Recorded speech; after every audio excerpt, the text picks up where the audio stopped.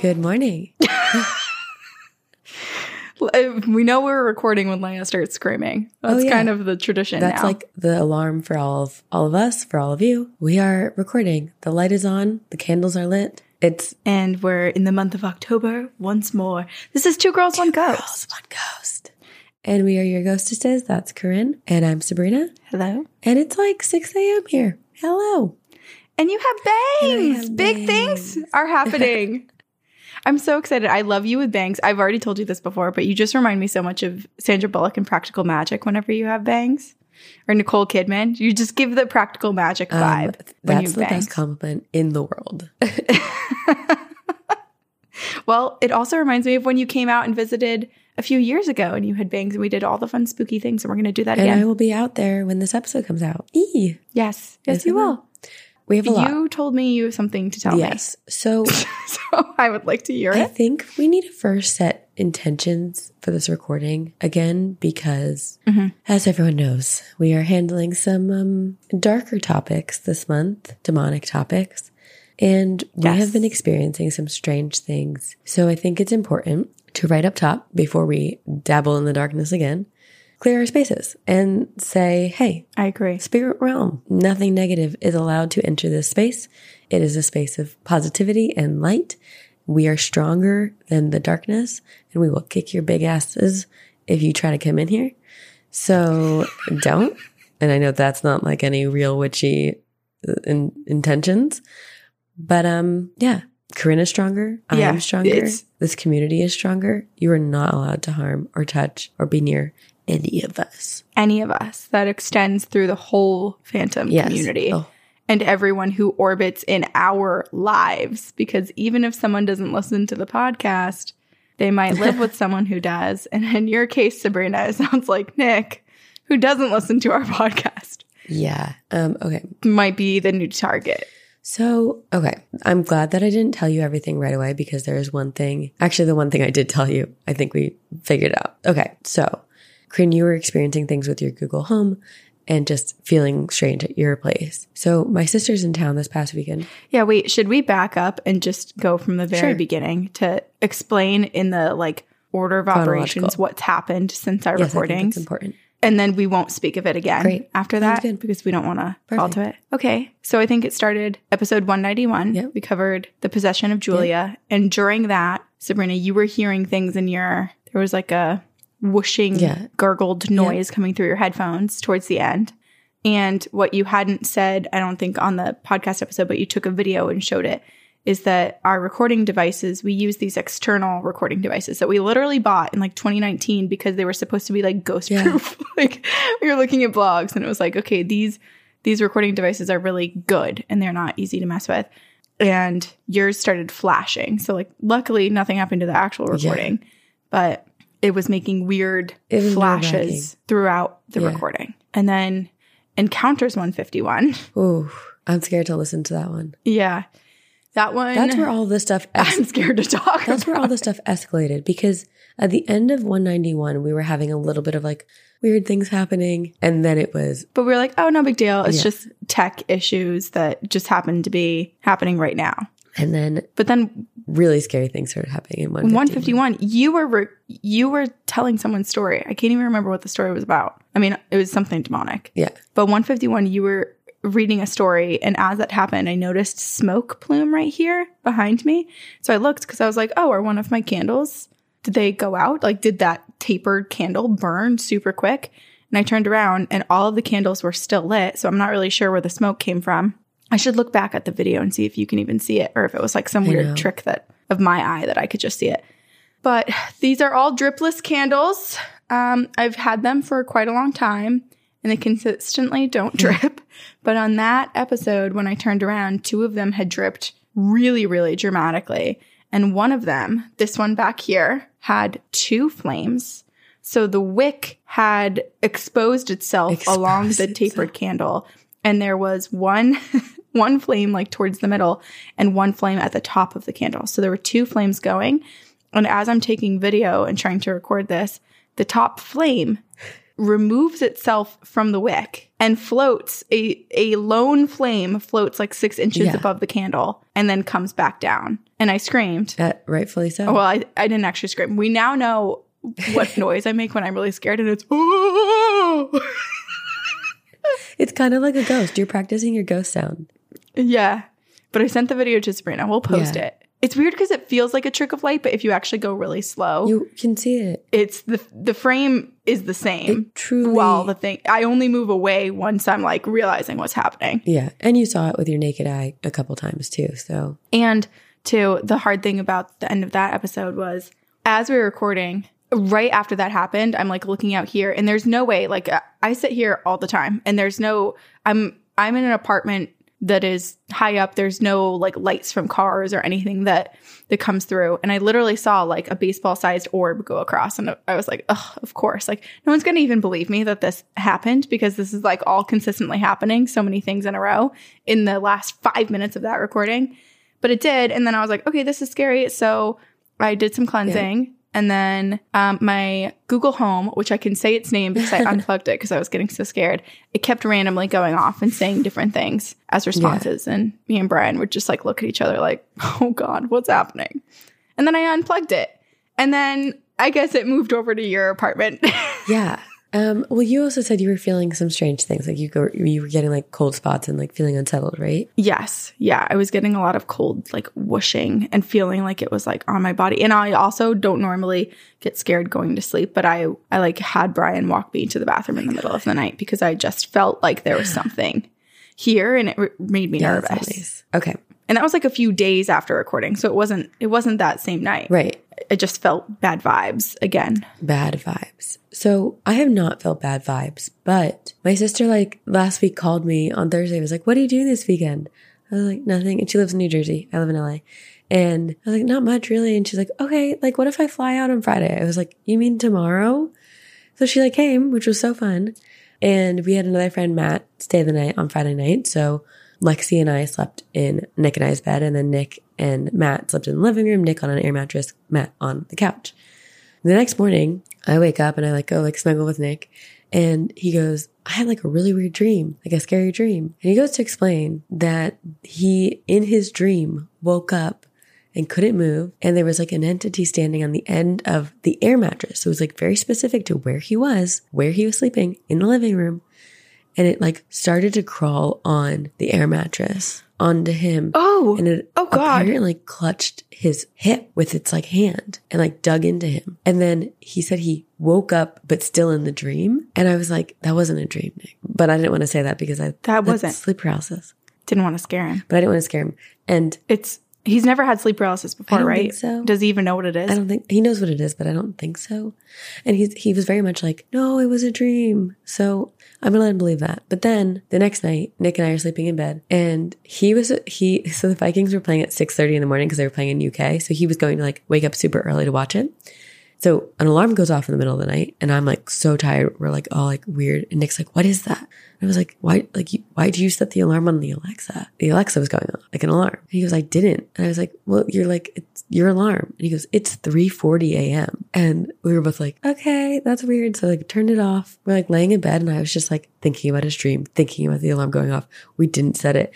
And you know how on like Alexa and same with like Google Home, you can go in and look at past commands.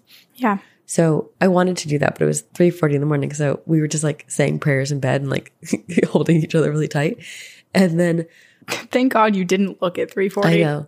Well, so then I wake up in the morning and I look at the command, and it sounds like Nick's voice saying, Alexa, start an alarm for 3:40. But then when I sent it to him, I sent it to you, Corinne, and it does sound like that. But my sister, like Nick and I were all sitting talking about it, and it does sound like he calls my sister's name, Lexi, and asks her a question, but she heard it as, Alexa, start an alarm for 3:40. Oh, okay. But it's weird because, yeah. That makes sense because it's Nick's voice in the recording.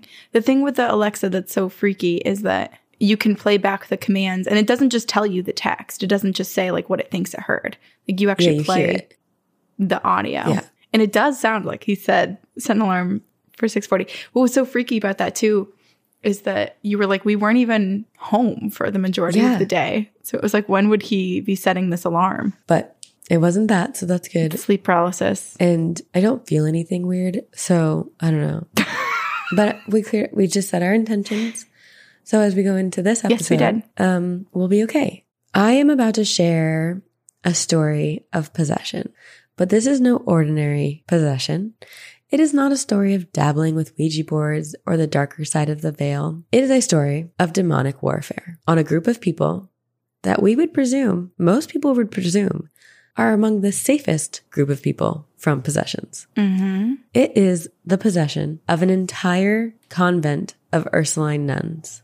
This is the story of the Loudun possessions, known in France as Affaire de Possessed de Loudun, possessed of Loudun affair. I feel like this is so perfectly timed because last episode, didn't I ask the question, has there ever been a priest or anyone that's been possessed within the church? And I feel like this is your answer to that question. Yes. Yes. Yes, it has. 1000%. It's honestly, it is a soap opera of a story. It takes so many twists and so many turns. And it's kind of the most notorious episode of mass possession, or not the most, I can't say the most, but it's a very big episode of mass possession that took place in Loudun, which was Kingdom of France in 1634.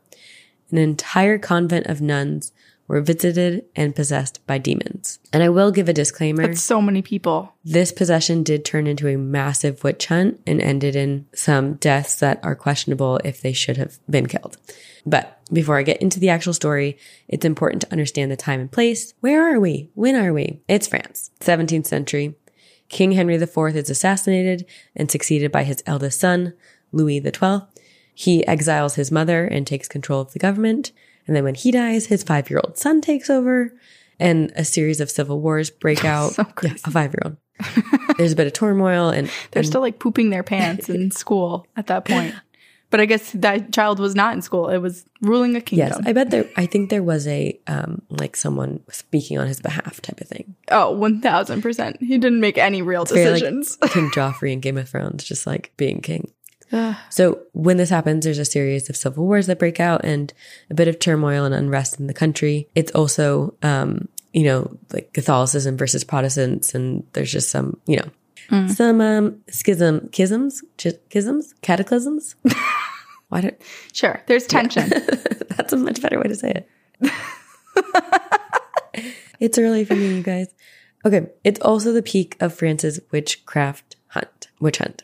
So prior to the Salem witch trials, prior to the witch hunt ever coming to the Americas, they were running wild and rampant in Europe. And this story begins not in Loudun, but in Aix-en-Provence, France. And this is just like a little story to set the scene, let you know what's going on.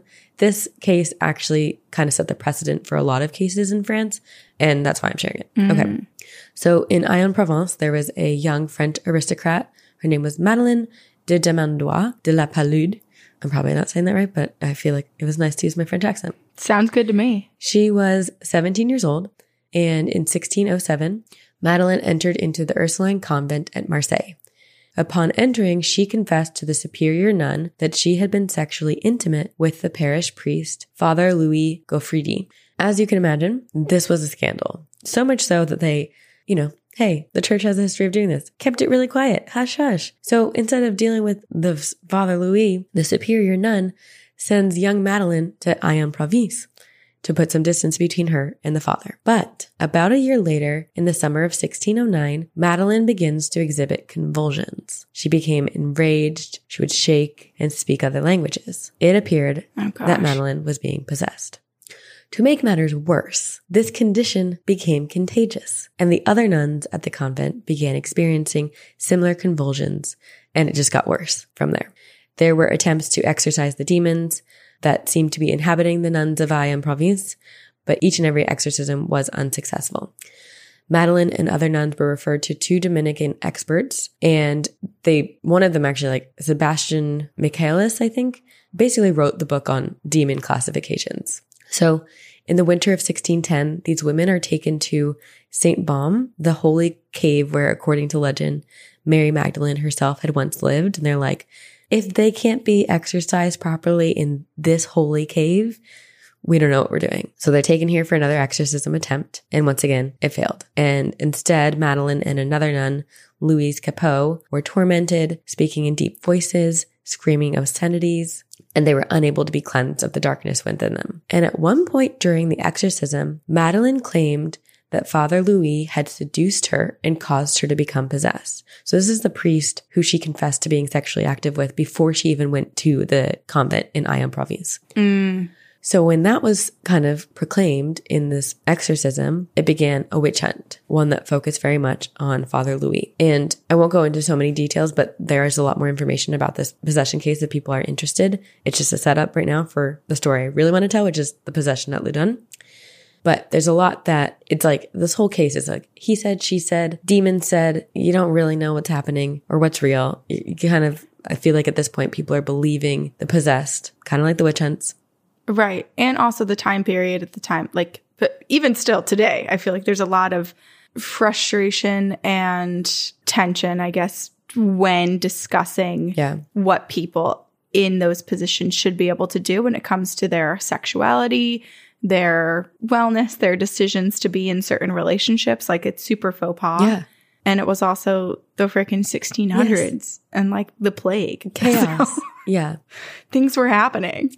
So, yes. So the Father Louis Gaufridi was being protected by the church, but then Louise Capot, who's the other nun who is possessed with Madeline, continues to accuse Gaufridi of worshiping Satan. And she claims in these exorcisms that she's possessed by a devil named Verine. And she also was caught telling a lot of different stories and lies. And when she was caught, the demon would take over and say, "The devil is the father of lies." And that's like a famous quote that she said. Ooh. Crowds would come from all over to watch attempts at exorcising these two nuns, which turned more into interrogations. And eventually Madeline herself confessed that what Louise was saying was true. So now these two women are both accusing the priest of being a devil worshiper and possessing them. And so they couldn't ignore it anymore. And Father Louis Gaufridi is tortured and interrogated until he confessed. He, a forced confession, as we know now. He said he signed a confession admitting that he made a pact with the devil and possessed the nuns, and he was sentenced to death by fire. And as we've heard with the Salem witch trials, one confession was never enough. And then, everyone, the inquisitors are all like, who are the accomplices? We know that there were more. Like, you couldn't have done this by yourself. And yeah. So a lot of other people are like dragged into this.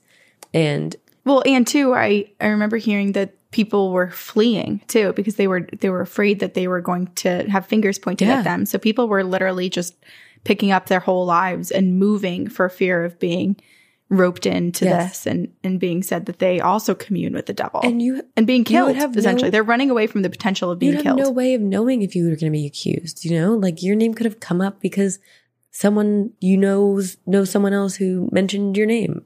Like it's just there's no one's safe. No one's safe. I mean, for God's sakes, it's like the priest and the nuns are getting possessed and finger pointing at each other. That's truly like the last people you would ever expect. Yes. So I'd be moving too if I were anyone else in that time period. Let me out of here. Into the woods we go. Which is not suspicious or anything. That doesn't throw more shade on me. So anyway, Father Louis Gaufridi his execution date is coming up closer and closer. And of course, now he's like desperately trying to prove to people that he's innocent, but he had already made a confession. Mm-hmm. Even though it was forced, it was too late for him. And on April 30th of 1611, Gaufridi asked pardon of God and was handed over to torturers for his execution. And this is really sad. He was tortured through strappado and squazation. And for those of you who are not well versed in historical methods of torture, I wasn't. Sadly. Strappado is a form... Sadly. That's like something I want to know more of, Like Museum of Torture stuff. I want it stored right in here in this part of my brain. Got to go to like the Museum of Torture or something. I need to. Learn all about it. So strappado is a form of torture where the victim's hands are tied behind the back and are suspended by a rope attached to their wrists, which usually results in dislocated shoulders. And then weight is often added to the body to increase the pain. And usually it doesn't last more than an hour, and a lot of people die from the pain. But Father Gaufridi did not. He was still alive. So the executioners drag him through the streets of Aix-en-Provence for 5 hours Before taking him to his execution, a priest granted him mercy and they ended up strangling him to death before burning his body at the stake. But the moment he was executed, Madeleine Demandois was free of her demons and no longer possessed. Louise Capel, on the other hand, remained possessed until she died. And these two women were both kicked out of the convent. And Madeleine later in life was accused of witchcraft herself twice and imprisoned and herself. So like no one was safe. Yeah. Well, and also makes me wonder if she was suddenly not possessed because she probably looked at what just happened to the priest, literally being brutally tortured and murdered, and thought, oh shit, if I can't rid myself of this demon after he's gone, maybe they'll just put me in the fire too to get rid of this possession. Like, who's to say that you will be looked at as someone worthy of being saved and all of these resources will go into exorcising you? I don't know. It seems so unpredictable at that time. Like, you have no idea. Why didn't they just take everyone who was possessed and kill them? No idea.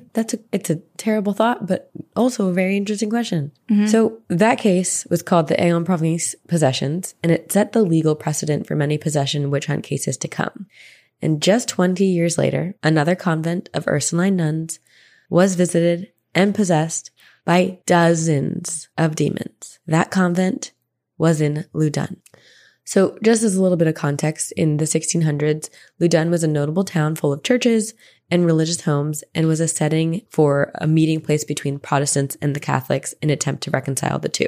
So there were a lot of both religions being practiced in that area. It seemed like they were living in harmony. As we know from history, in Europe, everywhere kind of, the dueling religions was never really harmonious in this time. Mm-hmm. And then in May of 1632, the plague had ravished and destroyed the city of Loudun, claiming nearly 4,000 lives. And as the city was suffering, about 17 nuns and 10 other religious men, women, lay people were quarantining in the new Ursuline convent of Loudun.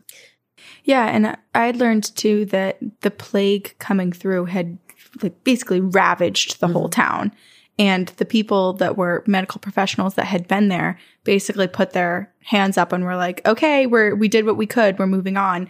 And so this town was essentially abandoned when it came to any medical help. So people had no choice but to quarantine to try to protect themselves because there was no additional help outside of the walls of the convent. Yeah, there's nothing to do. And, we've just come out of a pandemic ourselves. We're kind of still, there's a lot of repercussions we're feeling from it. But we quarantined. We know that feeling. But we have Netflix and we have games, things we can do. They did not. Right. So here are these, oh my gosh, nuns and religious people who are just quarantining for days on end with very little to do. They're praying, they're fasting. Some could say they are descending into a little bit of madness, but who am I to say? So let's think about it. Even with technology and everything at our fingertips, I think all of us felt a little bit of that. Yeah, stir crazy. In. Yeah. Ooh, man. So lots of therapy was had in 2020. Yes. So things take a very interesting turn on the night of September 22nd, 1632. The nuns had all gone to bed and were in deep slumber when one woman, Sister Marthe de Saint-Monique, a junior nun, awoke to a man at the foot of her bed.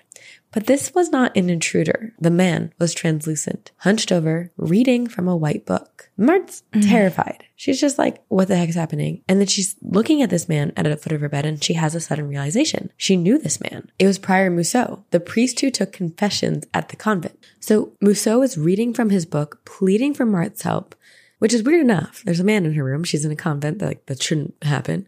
But weirder than that is this man, Mousseau, he's dead. He died a couple weeks ago. Oh, God.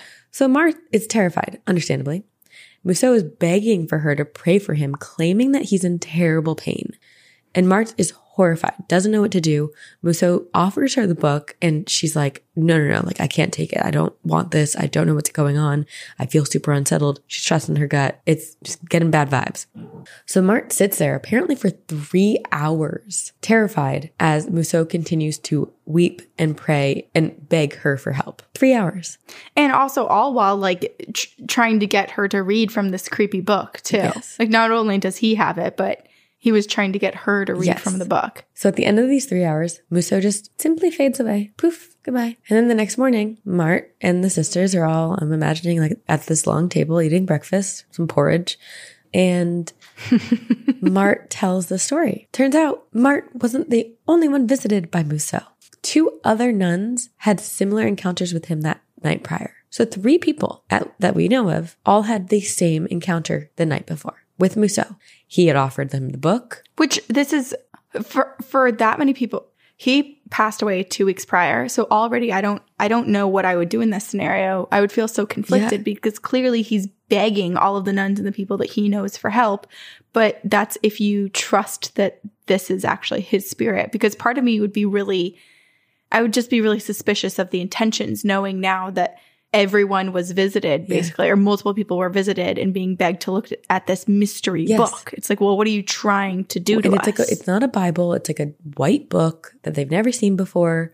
And clearly they all got bad vibes enough to be like, no, I don't want to read your book. And also, there's also a very real possibility one of them did read the book and just claimed they didn't. You know, we don't know. Like, right. Just saying. Yeah, that's a good point. So, because once you're at that breakfast table and you think everyone's about to share the same details you did, and then suddenly everyone's like, well, of course I refused. And you're like, oh shit, did I screw up here? And you're like, yeah, me too. Yeah, no, I didn't read that book. I definitely told him no. Yes. That would be, I can see why people would say that they didn't. Yeah. And also for 3 hours, if this guy's doing the same thing for 3 hours, like at some point my resolve would probably thin at a certain point and be like, fine, just give me the freaking book, you know? Yeah. But I don't know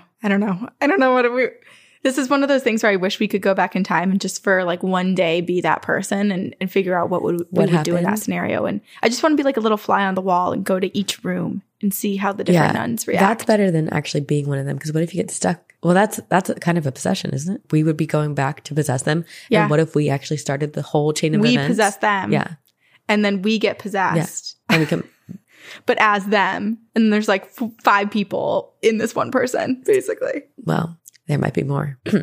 So the women are scared. But Musso never appeared again. So they're like, But that's not the end of the story. This is only the beginning. Soon after this first unsettling encounter, more strange and disturbances begin to take place. And these experiences were not limited to the 3 women who first experienced Musso. No, within the next few weeks, everyone in the nunnery began to experience strange phenomena. Everyone.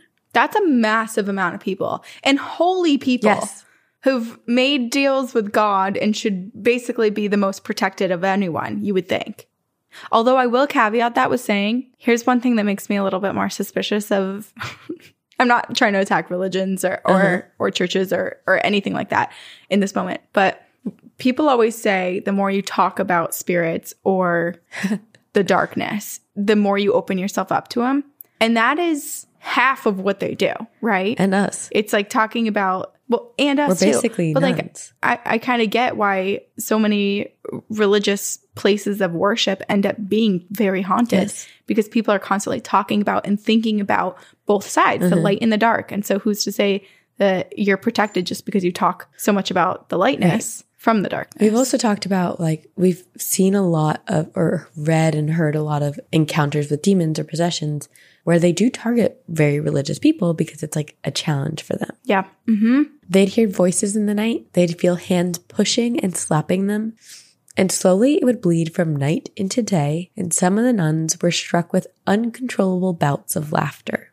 One nun even reported waking up to a giant black orb slamming into her body and knocking her to the ground. Oh, that makes me think that it's trying to possess her. It's trying to go in her. But then things escalate even further when another spectral man appears to the Mother Superior of the Loudun convent, Jeanne Dezengs. This time, though, this man, it's not Musso, and he's not appearing begging for help. It's a different man, and he is seeking something much more illicit and damning. Keep in mind, nuns and priests take oaths of celibacy, and this man appears at the end of Jean's bed asking for sex. And I mean, some would say that's a sex dream. Sure. Yes. But apparently it was like a bit more like the experience with Musso where like a man is appearing, you know. And so this happens, and this is the Sister Superior, Mother Jean. And she's like, I'm not giving you sex, sir. That's what I think the conversation was. At least she's not right now. No, thank you. And I'm sure maybe Corinne, you're thinking sex dream. Other people are maybe thinking incubus, succubus, a sex demon. But who is this man spirit? Or how about you've been locked away for 10 months and your mind just starts to wander about what other things life has to offer and what you could be doing to spend your time. Yes. But this man begins appearing more and more. He's appearing to more of the nuns, not just to Mother Jeanne. And as the days went on, the nuns began portraying worse and worse symptoms, convulsions. They would shake and they'd convulse after taking communion. They would laugh hysterically during Mass. And it was as if something within them were explicitly denying the Catholic religion and practices. It was only a matter of time before word spread throughout Loudun, and priests from various religions and towns came to witness and help exorcise the nuns. It was only a matter of time before word spread throughout Loudun, and priests from various religions and towns came to witness and help exorcise the nuns. By the end of the first month, over 14 exorcisms by multiple priests had taken place, and yet the nuns of Loudun convent remained possessed. That's so many exorcisms. So that's wild. An entire month of exorcisms. This was just like regular practice. Every day they wake up and they get exorcised, basically. Yes. I would need more emotional and mental support. So it's 1 month, 14 exorcisms, and there's a Protestant pastor in Loudun, Nicholas Aubin, and he wrote of the affair. So I'm going to read a quote from him. Okay. And this is he's there for all these exorcisms. Struck their chests and backs with their heads as if their necks broken, and with inconceivable rapidity, they twisted their arms at the joints of the shoulder, the elbow or the wrist, 2 or 3 times around. Lying on their stomachs, they joined the palms of their hands to the soles of their feet. Their faces became so frightful, one could not bear to look at them. Their eyes remained opened without winking. Their tongues issued suddenly from their mouths, horribly swollen, black, hard, and covered in pimples. And yet, while in this state, they spoke distinctly. They threw themselves back until their heads touched their feet and walked in this position with wonderful rapidity. They uttered cries so horrible and so loud that nothing like it was heard ever before. They made use of expressions so indecent as to shame the most debauched of men, while their acts, both in exposing themselves and inviting lewd behavior from those present, would have astonished the inmates of the lowest brothels in the country. There's a lot to unpack. So basically they're contorting themselves into these wildly sexual positions. That, and they're also just contorting. It seems like this is the part of the story that, yes, I acknowledge the witch hunt that is happening in France and in Europe. But again, the physical impossibilities that they are manipulating their bodies into is... Right. This isn't a convent of Cirque du Soleil trained nuns. Normal people can't do that. Especially a group of people. Maybe one nun has this crazy flexible talent, but for the entire convent? Yes. Bending their bodies back so their heads are by their feet and walking like that. And then it's just so many things. How do people's muscles not snap when they're being contorted that way? I guess in some scenarios they probably do. Probably. That's why people get really injured during possessions. Yeah. And during these exorcisms, these women, all of whom had taken that oath of celibacy and devoted their lives to God and the church, are now acting in lewd sexual ways, coming on to the priests and the onlookers who came to assist the exorcisms. They're bending in impossible ways as if breaking their necks, backs, and arms. Doctors and healers came to examine the women, and all of them agreed it was beyond their ability. There was no human explanation. And also, this is such a weird fact, their heart rates apparently never rose during the possessions, which is wild. So they're bending, they're screaming. For how much movement. And their heart rates are staying consistent. Right. Also, who took the heart rates? Because that would be a scary position to be in. Yeah, I mean. To watch these people writhe with pain, and then you have to go up and be like, all right, 1, 2, 3, and use your little timer as they're growling at you with their pimply black tongues. I mean, it seems like there's so many people who are called in to help with these exorcisms. And the nuns are speaking words they shouldn't have any knowledge of. They're also saying things about the priests and people who were there that no one should know. They're speaking in Latin. And right. And this was not a language known to them. The nuns had memorized prayers in Latin, but had no understanding of how, like, the conjunction and how to actually formulate real sentences in the language outside of what they had memorized. Yeah. So they are speaking a language that they don't know. They're knowing things that they shouldn't know about people who are there. The typical terrifying possession stuff. These exorcisms were so intense and sometimes happening twice a day for weeks, and yet nothing helped. And, you know, this is now becoming a spectacle. Everyone knows about the Loudun nuns who are possessed. Crowds are gathering. And then, Corinne, similar to a story you shared last week, Jean and another nun, Sister Claire, are seen levitating in the air for a full 15 minutes. And they would go from lying flat on the ground, like, you know, like if you're sleeping in your bed on your back, lying flat, but on the ground. Yeah. All of a sudden they would rise like vampires without bending any joint, anything. They would just rise.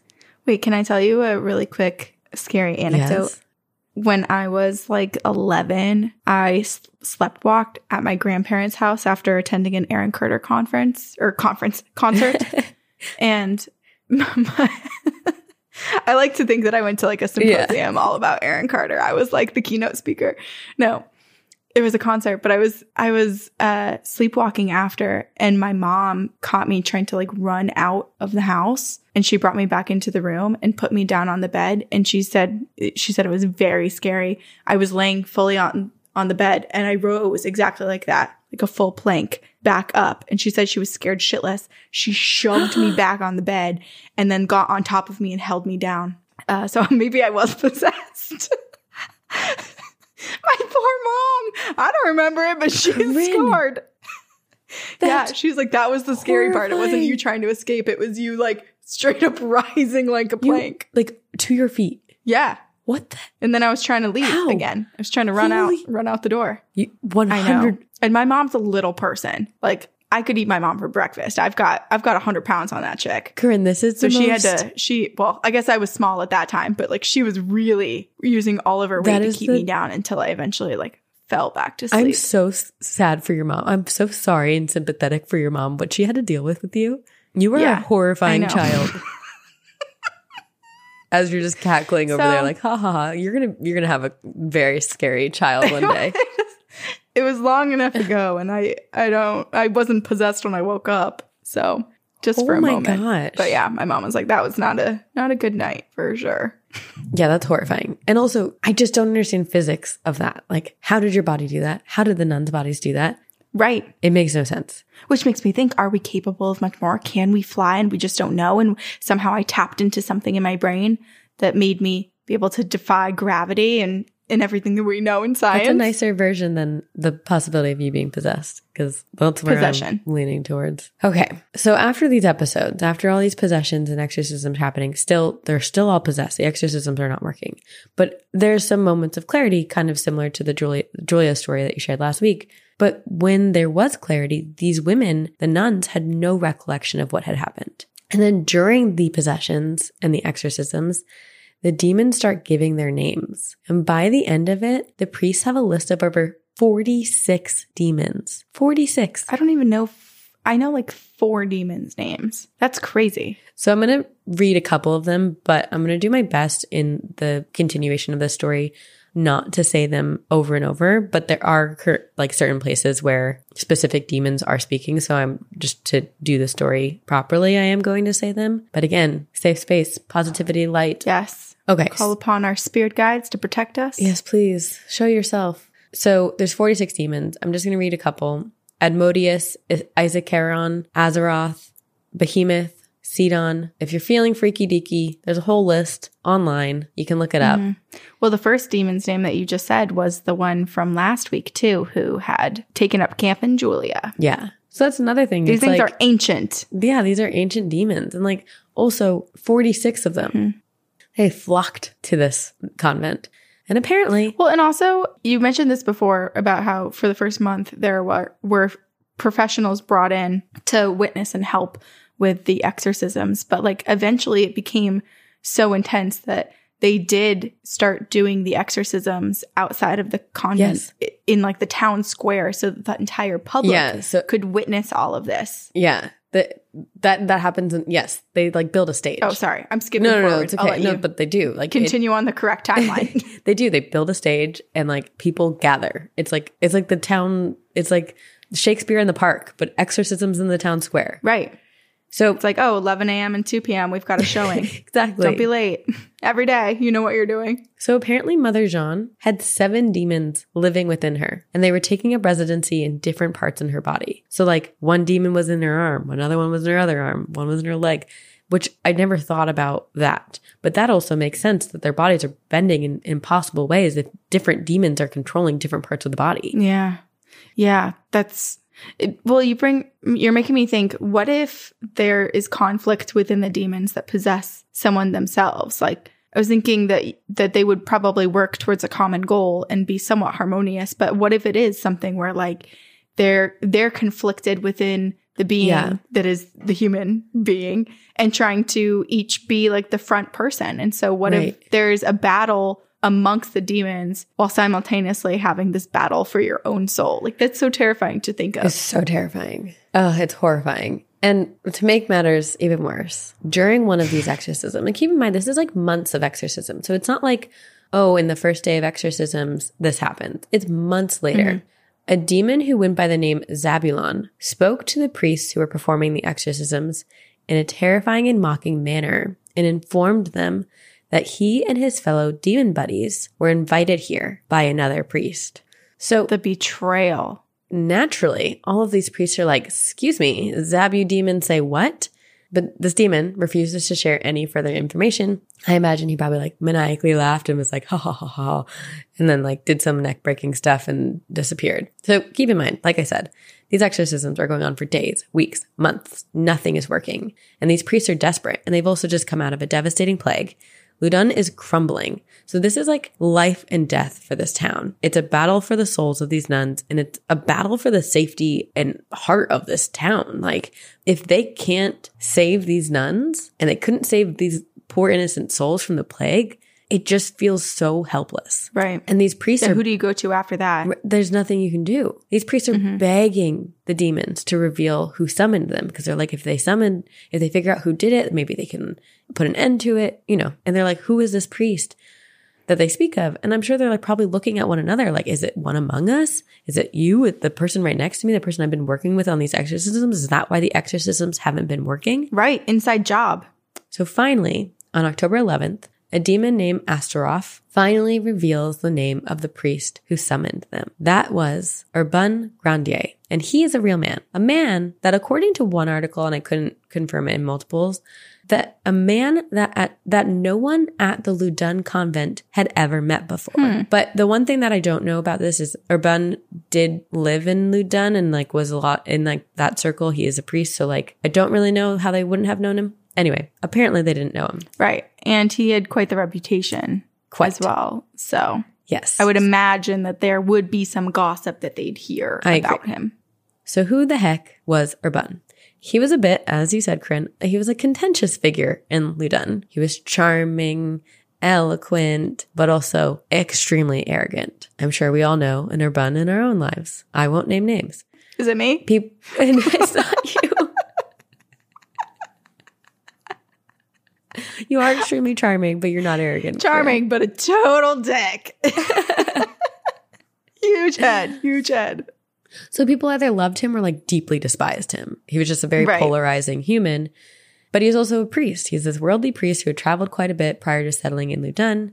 And he had some like more liberal beliefs in terms of the church. And despite his vow of celibacy, he fancied the favor of rich widows. He would sleep around quite a bit and, become their spiritual advisors, aka it was an excuse to show up at their house like in the middle of the night, basically any time of the day, go to their bedrooms and advise them in a relationship of nudity and sex. Yeah, and he believed that priests should be able to marry too. So he was such a fan of sex that he started a pamphlet against priests being celibate. Like he was trying to make a movement of like, priests don't need to be celibate and they should be able to marry. And he's just like, going around having sex with a bunch of people. And also probably catching the attention of everybody because some of his beliefs and his practices within Catholicism tended to lean and agree a little bit more with Protestants as well. So he was really riding the line in between the two. Yes.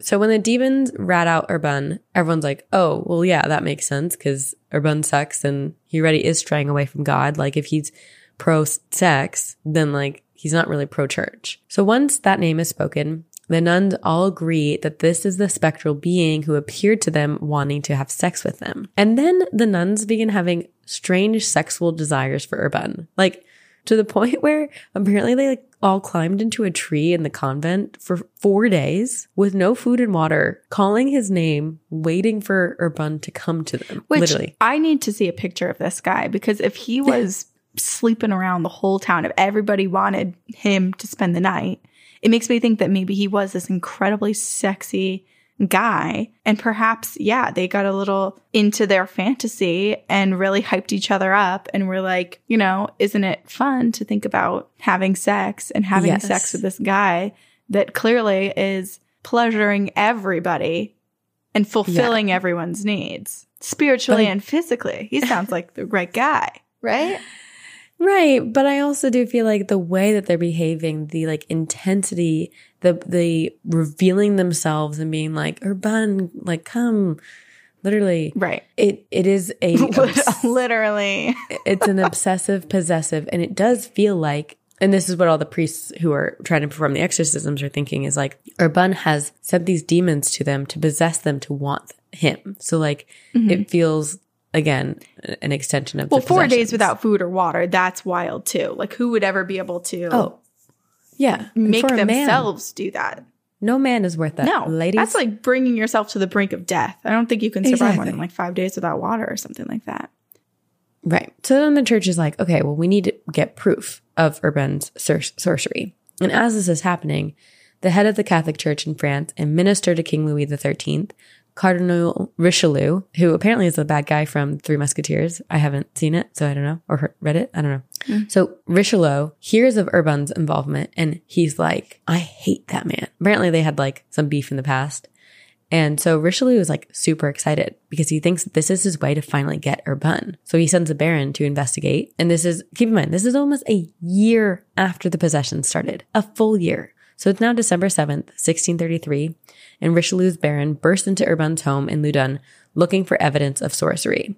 He finds dirty poems, his celibacy pamphlet, and another pamphlet where Urban tries to write why he couldn't be summoned. He couldn't be the one who summoned the demons, which to the baron makes Urban seem guiltier. It's kind of like, oh, why is he trying so hard to profess his innocence? Right. It is a bit backwards. So they arrest Urban and throw him in jail where he sits and sits. And like I said, it's been a full year and these nuns are still possessed. And it's probably more than a year at this point. There's 17 nuns and 10 laypersons noted being possessed. That's 27 people. And like I said, like you said, it becomes a spectacle. They build a stage in the town square. People are gathering for the exorcisms. And in the spring of 1634, Mother Superior Jeanne is led on stage in chains. A demon speaks through her during the exorcism, claiming that Urban had made a blood pact with a demon named Leviathan. This demon takes it one step further and makes it a scavenger hunt and goes, hey, everyone who's watching, that pact, that document is somewhere nearby. So naturally, all these onlookers are like tearing apart the area, looking for it.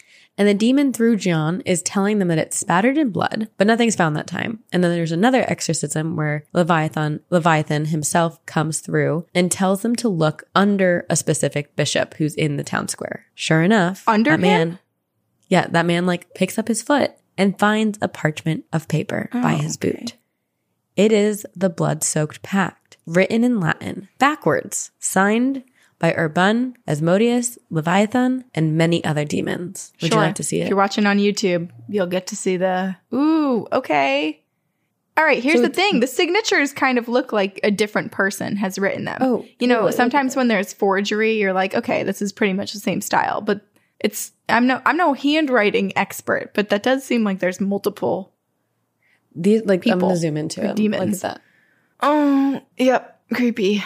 It is funny to me that demons have like worked on their signatures. You know how like when you're younger, you're just like working on it. It's like, oh, what does my signature want to look like? Like these are very specific. Or I'm thinking about like when you go to Disney World and you have the autograph book and you go to each of the characters and you're like, Goofy, will you sign my book? Eeyore, will you sign my book? And now I'm just picturing that for demons. Where they all have their like little thing and they're like, yeah. I mean, I guess they've been living for millenniums. So they're just like sitting at home on their, floating desks with like the rich mahogany and practicing their signatures. Their quill pen. Yeah. It is curious too that they would just sign it in pen. I don't know why I was thinking like just burning it into the book might be a preferred method of signature, like right? Yeah. Just branding it. So it's written in Latin backwards, and there's, people have, what's the word? Not transcribed, but like, what's the thing? Translated? Translated. Thank you.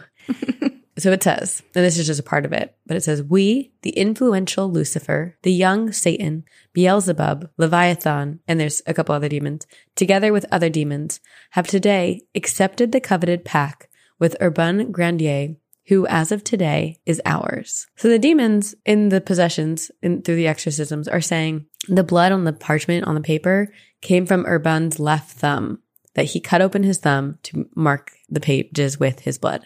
So Urbain's sitting in prison, and they go check him, and sure enough, there's a scar in the exact same spot that the demon had claimed. Man, everybody's pointing their fingers at him. Yes. The demons, the nuns. Everyone. So this is their smoking gun, proof that Urbain is in cahoots with the devil. To make matters worse, the demons tell the priests during exorcisms that they need to test Urbain's body for places that do not hurt or bleed because it's further proof of his pact. So this is horrible. They bring a bunch of doctors into Urbain's cell, and it's kind of very similar to me, like mentally. During the witch hunt in Americas, they would, tie a weight to a woman or to a human and throw them in the water. And if they sunk, they weren't a witch. But if they came back up, they were. But if they sunk, then they're already dead. Then they're dead. It's a lose-lose. Yeah. So these doctors basically go into the prison and torture Urbain. They stick him with long pins, sometimes all the way down to his bones. And he's like screaming in pain. He's bleeding in every spot. Oh. But apparently, keep in mind, they're probably doing this for hours. But apparently the doctors are like, there are certain spots where he didn't scream enough. Therefore, the demons were right. Okay. All right. It's your freaking body giving up and trying to protect you from what's happening. It's kind of like, didn't scream enough. You know how our judicial system, which, has its own set of problems, but like it's very much like innocent until proven guilty. So I just feel like they've made up their minds already, but they're just like torturing him for the sake of torturing him. Mm-hmm. And I'm sure there's a lot more psychological stuff to it. But so and keep in mind, Urbain has never said he's guilty. He's never confessed to this. He's claiming his innocence over and over and over. And despite that, he's sentenced to death. And they look to the Aix-en-Provence case, which I told you about in the beginning, for legal clarity, and they decide that they have enough to convict him. Urbain is guilty. On August 18th of 1634, the sentence was pronounced, and this is a quote, "We have ordered and do order the said Urbain Grandier duly tried and convicted of the crime of magic, maleficia, of causing demoniacal possession of several Ursuline nuns of this town of Loudun, as well as of other secular women, together with other charges and crimes resulting therefrom." Another quote, he sentenced to death, "For reparation of which we have condemned and do condemn the said Grandier to make honorable amend, his head bare, a rope round his neck, holding in his hand a burning pitch firebrand weighing 2 pounds, before the principal door of the church of Saint Pierre du Marche, and before that of Saint Ursula of this town, there on his knees to ask pardon of God, the king, and the law. This done, he is to be taken to the public square of Saint Croix, and fastened to a stake on a scaffold, which shall be erected on said place for this purpose, and there to be burned alive, with the pacts and magic figures remaining with the clerk of the court, together with the book written by his hand, composed against the celibacy of priests, and his ashes scattered to the wind." So he's basically going to be burnt with his pamphlet. Jesus. That's so dark. People are so... But before that... Wait, I have a question. I thought I'd heard that the nuns were also tortured in various ways, that pretty much everybody involved. Yes. I mean, so these exorcisms kind of start turning into interrogations, like very similar to the Aix-en-Provence thing. It's like, again, like, and even here, like before Urbain is executed, they're like, we need your accomplices. We need to know more. And they just basically keep putting the nuns, they keep putting Urban through these torturous days and experiences, hoping to learn more. Yeah. I heard that there's a lot that's super brutal. The example you gave with the needles is disturbing, but I'd heard they use heat to essentially shatter bones as well. And then there was one that was really freaking gross where they would hold people's mouths open and force them to drink a ton of water, like basically the amount that should kill you. But the water was mixed with other stuff such as human urine and feces, and basically just made them drink bile. Oh, I didn't hear that. It's like human centipede, very much so, but in the 1600s, which is so crazy. If these nuns, to take like the devil's advocate side for a second, if everyone's like, oh, they were just being so fantastical, they were making all of this stuff up, they just wanted attention, why would they ever continue to agree that they're possessed when they are being themselves brutally injured? Horribly tortured. Yeah. Mm-hmm. It's pretty awful. Yeah, tortured. It is. And Urban, again, he's like continuing to profess his innocence, and yet they torture him. They first torture him with Spanish boots, which are fitted wooden cuffs that squeeze your legs until your bones are about to break. Again, Urban continues to profess his innocence. They shatter his legs. Again, he continues to profess his innocence. Then they bring him to his execution, which Urban is terrified that death by fire will not allow him to go into heaven. So they agree to hang him first. They carry him and literally have to carry him, like full like baby carry, fireman carry. Actually, fireman carry is over the shoulder, isn't it? So baby carry. Mm-hmm. Because his legs are shattered. They carry him around the town before bringing him to the gallows where thousands of people gather to watch. And sadly, when the executioner opens the door, the rope snaps, and unfortunately, Urban falls directly into the bonfire below and burns to death, which is exactly what he was afraid of. Oh, it's so awful. But the church and the crown and the town are like, we feel righteous. Urban is dead. Evil has been done away with. But no, because these possessions continued for 2.5 more years. This is such a long period of time. What is it in total? Like 4 or 5 years? Let's see. The date it started, it was like September 11th, 1632. And finally, on February of 1637, so it's 5 years. 5 years. That's crazy. Mother Superior Jeanne has a dream, and she's visited by an angel. And the next morning, she wakes up free of demons. Poof, gone. And if you remember, these possessions occurred just 2 years after the city of Loudun was struck by the deadly outbreak of the plague. They also occurred on the heels of a power vacuum. The crown was trying to consolidate power and wanted to demolish the walls around Loudun. The Huguenots protested, and it became a bit of a power struggle between the Catholics who supported the crown and the Protestants and the Huguenots. It was like this whole civil unrest. And then to add to that, the plague claimed so many lives of Loudun, and there was just so much apprehension about the future. And so there's so much anxiety, and it set the scene for the witchcraft trials. You know, like it was just like, let's point fingers at everyone to blame them for all of this unrest. And there's a lot of debate. Well, and the woman, what was her name? The head Jeanne. Nun. Jeanne. Apparently she had also, like right before the hangings and execution happened, I heard that she had put a like noose around her neck and ran and basically like attempted to confess that it was all made up, and then tried to hang herself, which people saved her. The other nuns saved her, but that was used as even more proof. Fuel for the fire, being like, oh, look at the influence he has over her. Like, of course, she's now trying to, like, this demon and this priest possessing her is trying to save him at the last hour. Yeah. But we've all seen what we need to see. And there's other nuns, too, who are like, no, like, Urban is innocent. But, like, it's so hard because, I mean, from what I'm picturing, it's like there's moments of clarity where these nuns seem to be free of the possessions. Like, it's not like the demons are coming through them all the time. And then there's moments of like intense possessive state. So it's just, it feels like chaos to me.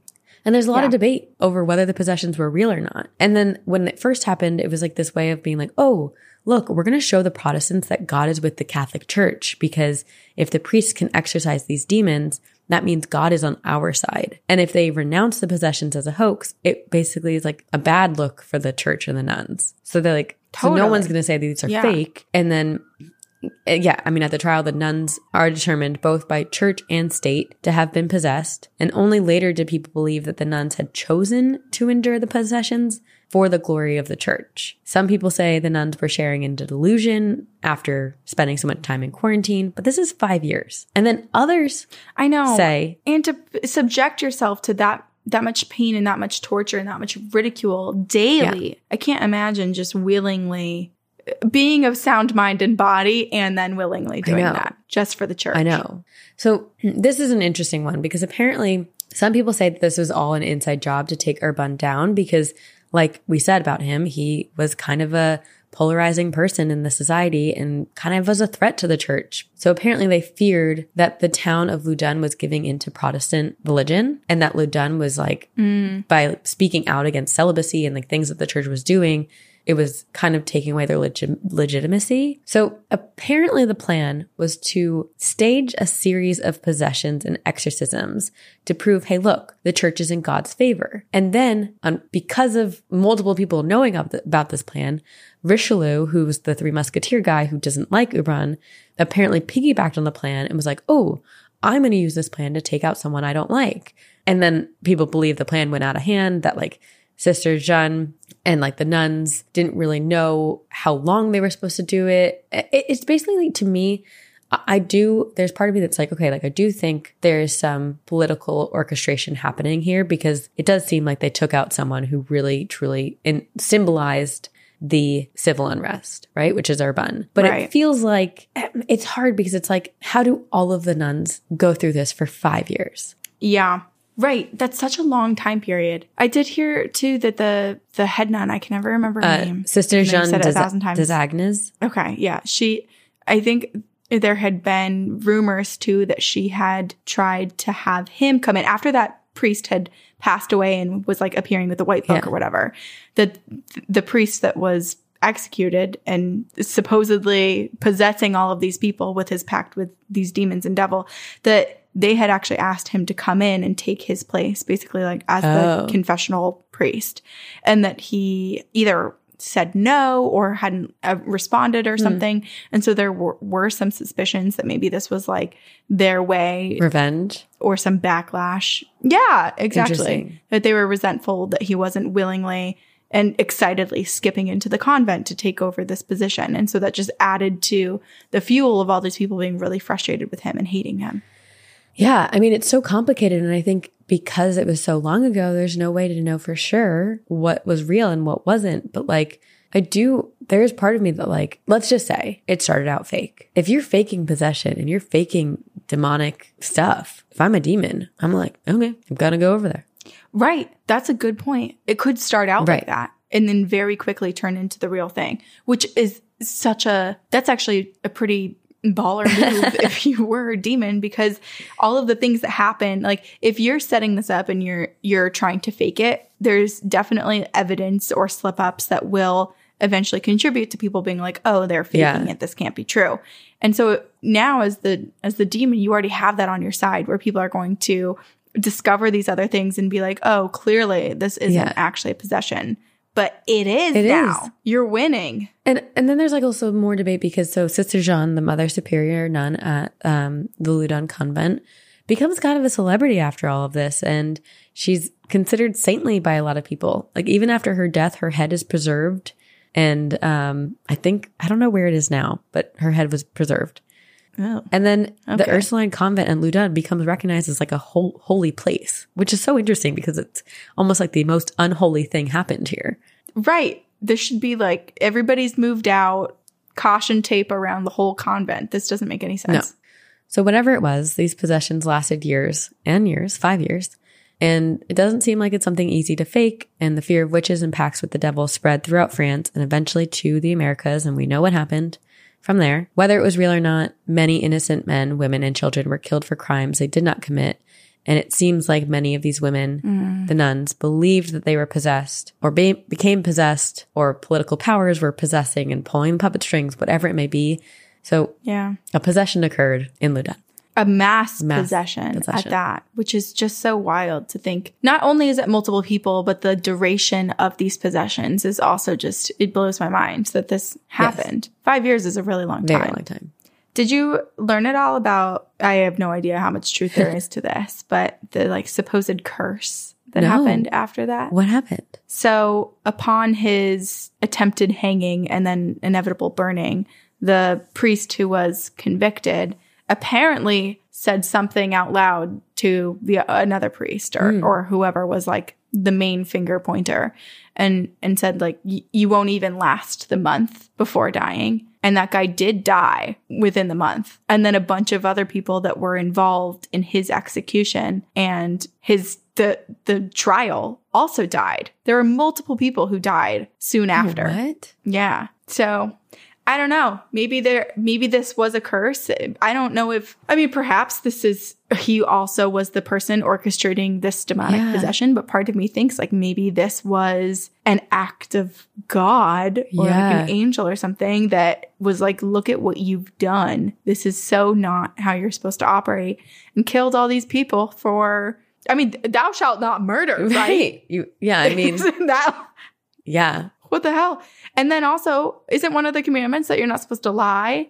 And then that everybody gets upset if you don't say the lie that you're trying to make those people confess to? It's all so backwards. It's very backwards. It's kind of hypocritical. But yeah, it's a part of history that is so tragic and upsetting. So much of our history, so much of even what's happening today in our lives is like just so upsetting and like feels so inhuman or inhumane. And it's hard to wrap my mind around and understand what really is happening or why it's even happening and why so many people are allowing it to happen. Like, it's not just one person accusing someone. It is an entire society coming against a person. Right. Yeah, I know. There's so many examples throughout the world and throughout history of that happening. But clearly, like, this is something that sometimes it's hard to recognize when you're living through it. Yeah. And so I understand that like the people in the 1600s might not have the wherewithal or the foresight or whatever to recognize what's going on. But clearly this affected all of us for so long because it's, 400 years later and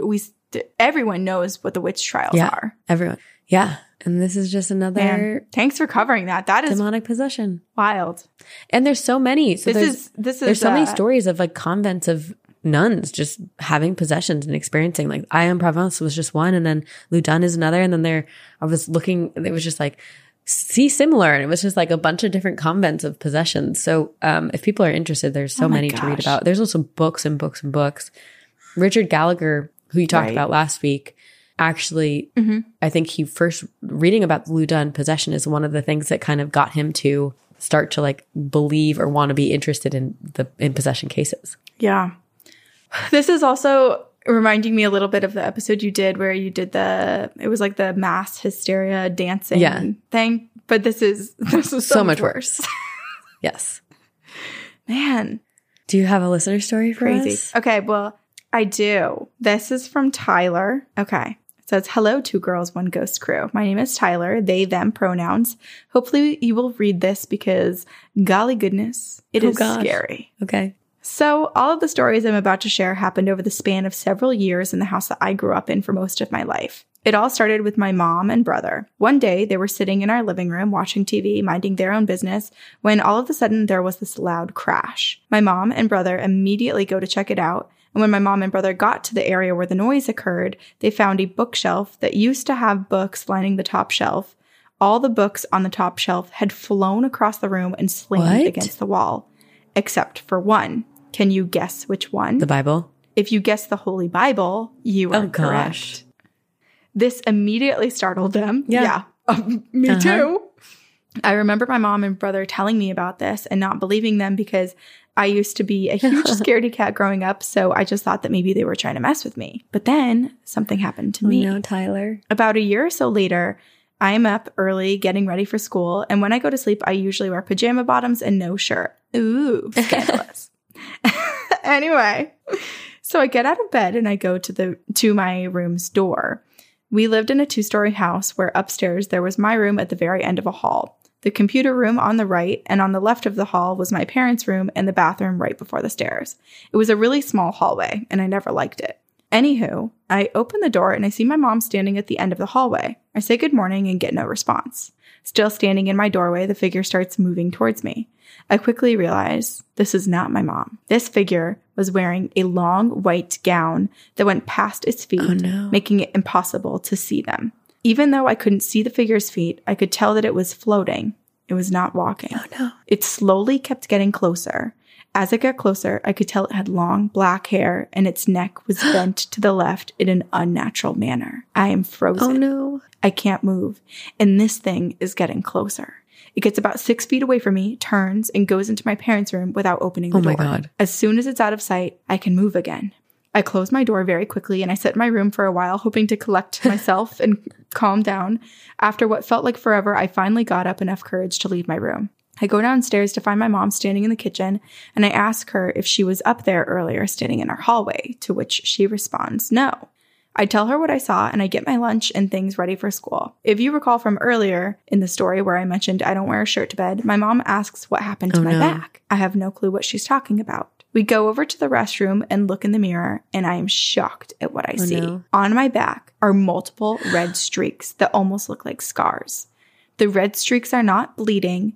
They look like deep scars or almost burns. They're super red as if they just happened, but look like scars like they've been there forever. Gosh. We both freak out not knowing what to do or what is going on, so I get ready for school and I go about my day. Later that day, we told my stepdad about what happened, and to no surprise, he does not believe us. Oh, no. Until the day he had his run-in with whatever was in our house. Oh my gosh, this is so scary. I love that they're just collecting believers along the way. And also, but for Tyler to not have felt that, it's almost, and it's like the entity was in front of Tyler. So for it to get behind Tyler. Yeah, it makes me wonder when it happened. Was it when they were asleep in bed? Or did it happen literally when they were face to face with this creature? I don't like it. Watching it. I mean, it sounds like Tyler was almost in this trance. You know, like I think part of the fear of seeing something like that is that your body just freezes. It's like, you know, you have the fight or flight or freeze. Yeah. But part of this seems like it was keeping Tyler there. And maybe it did scratch them then. Okay, what happened next? One day, my stepdad is at home alone playing video games. One thing you should know is that my dad was in the military, so we keep every door closed at all times and the front door is always locked, even when we are at home. He's playing his video games when all of a sudden, one of the doors upstairs creaks open and then slams shut. Nope. He pauses his game and he listens to see if anything else happens. Nothing. So he goes back to playing. And then he hears the door slowly creak open and slam shut again. Some are probably thinking, couldn't it have just been the air kicking on and off, making the door slam shut? Well, I could usually see that being a possibility, but we didn't have central air, cooling, or heating in this house. So he yells, "Stop!" and everything goes silent. Nothing else ever happened again like that in our house, at least. Okay, stepdad being powerful. Right? It's like, okay, I'll leave, but I'm moving somewhere else. The next bit is where it gets even worse. My brother wasn't living at home with us at this point and wasn't around very often. One day, out of nowhere, he calls my old youth pastor and asks him to come over to our grandma's house. He doesn't say much more than that, but my old youth pastor could tell something was wrong. He rushes over to my grandma's to find my brother sitting on the steps that lead up to her house. My old youth pastor asks my brother what's going on. He looked up, his eyes completely black, and says, "Something's wrong." My brother then gets up and walks inside, my old youth pastor following. Side note, my grandparents weren't home at this time. Once inside, my brother collapses onto the floor and then starts floating a few inches off of the floor. My old youth pastor, who used to be a bodybuilder, immediately throws himself on top of my brother to try to keep him on the ground. Wait, it's just like your mom. Sounds like my mom when I was... Oh my gosh. My old youth pastor begins praying like crazy in hopes that it will work. Slowly, my brother descends back to the ground, eyes back to normal, confused about what just happened. Oh my gosh. After that, nothing else happened in our house or to any of us. We're not sure exactly how to explain it or what exactly it was, but it will forever be stuck in my brain. Hopefully, I didn't scare you all too much. Thanks for reading. Love you all. And thank you for the wonderful podcast. Tyler. I don't even know where to begin. Like, this is so, like, the fact that it just stopped and there's no answer, there's no understanding of where it came from or why it targeted them. It just, And every single person in Tyler's family was impacted by this. And I feel like there's no ramp up period. It just happened. The escalation is just like 0 to 100. It's like, oh, here's suddenly a demon scratching you and possessing your brother. It almost makes me wonder, because I think there was, in the most recent Conjuring movie, I think they talk about this, but an entity will like come into a home and try to like feel out everyone who's there before picking their target. And it feels like this entity targeted everyone in the house and then decided maybe they weren't weak enough for them to try to possess. Yeah. Or there was just too much interference, right? Like too many people around willing to help right away. So perhaps the whatever tether they were trying to make couldn't fully be bound because people were stepping in. Thank goodness for Tyler and their family. I know. I'm glad Tyler's brother was still able to call the youth pastor, because it sounds like he was very aware that there was something bad happening and that he was about to be targeted. And he was basically possessed when the youth pastor showed up. Like his eyes were black, but still part of him was able to come forward and say like, something's wrong. Like he was fighting that thing inside of him. Unsettling. Yeah. To close this out, hope everyone's staying safe and cleanses your space, only allowing light and positivity in. And we love you all. And if you've been possessed, email us, 2girlsoneghost podcast@gmail.com. But don't send your demons after us. Please don't. We will send them back. Yes. Return to sender. You can rate and review us on iTunes. You can watch us on YouTube. You can tell everyone about us. We have merch. Some of that merch is stickers that has a little QR code to our podcast. So you can stick them on your water bottle, leave them at your local cafe sticker bulletin board, do whatever. Join the pyramid scheme. And join our Patreon. We'll do a live stream together when we're together. Yes, we do one every month. But you and I will be together in October. And so we'll be sitting next to each other for the next live stream. Woo! Thank you to our editors, Aiden Manning, Eric Foster, Max Lodian, the entire team at Upfire Digital. Thank you for all of your help editing our podcast. We are very grateful for you. And we do hope everyone stays safe and we get to meet you, the non-possessed version of you on the side. But if we don't, we will see you on the other side.